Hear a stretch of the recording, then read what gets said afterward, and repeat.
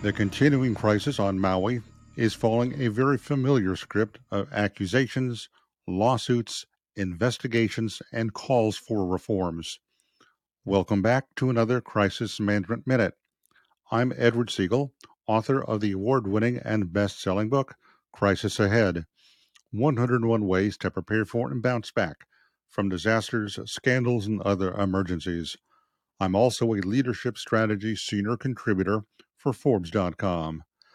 The aftermath of the deadly and destructive wildfires on Maui continues to follow a pattern that many government and corporate executives have faced when trying to recover from a crisis.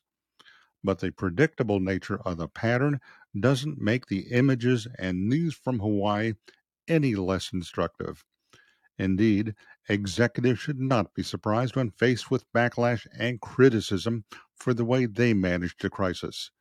They should pay very close attention to the criticism and do what they can as soon as they can to address the issues, and practice responding to these worst case scenarios when conducting crisis management exercises. That's it for this edition of the Crisis Management Minute.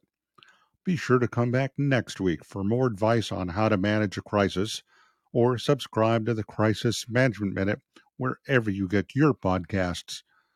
Remember, it's not a matter of if your organization will have a crisis, but when. And the sooner you are prepared for it, the better.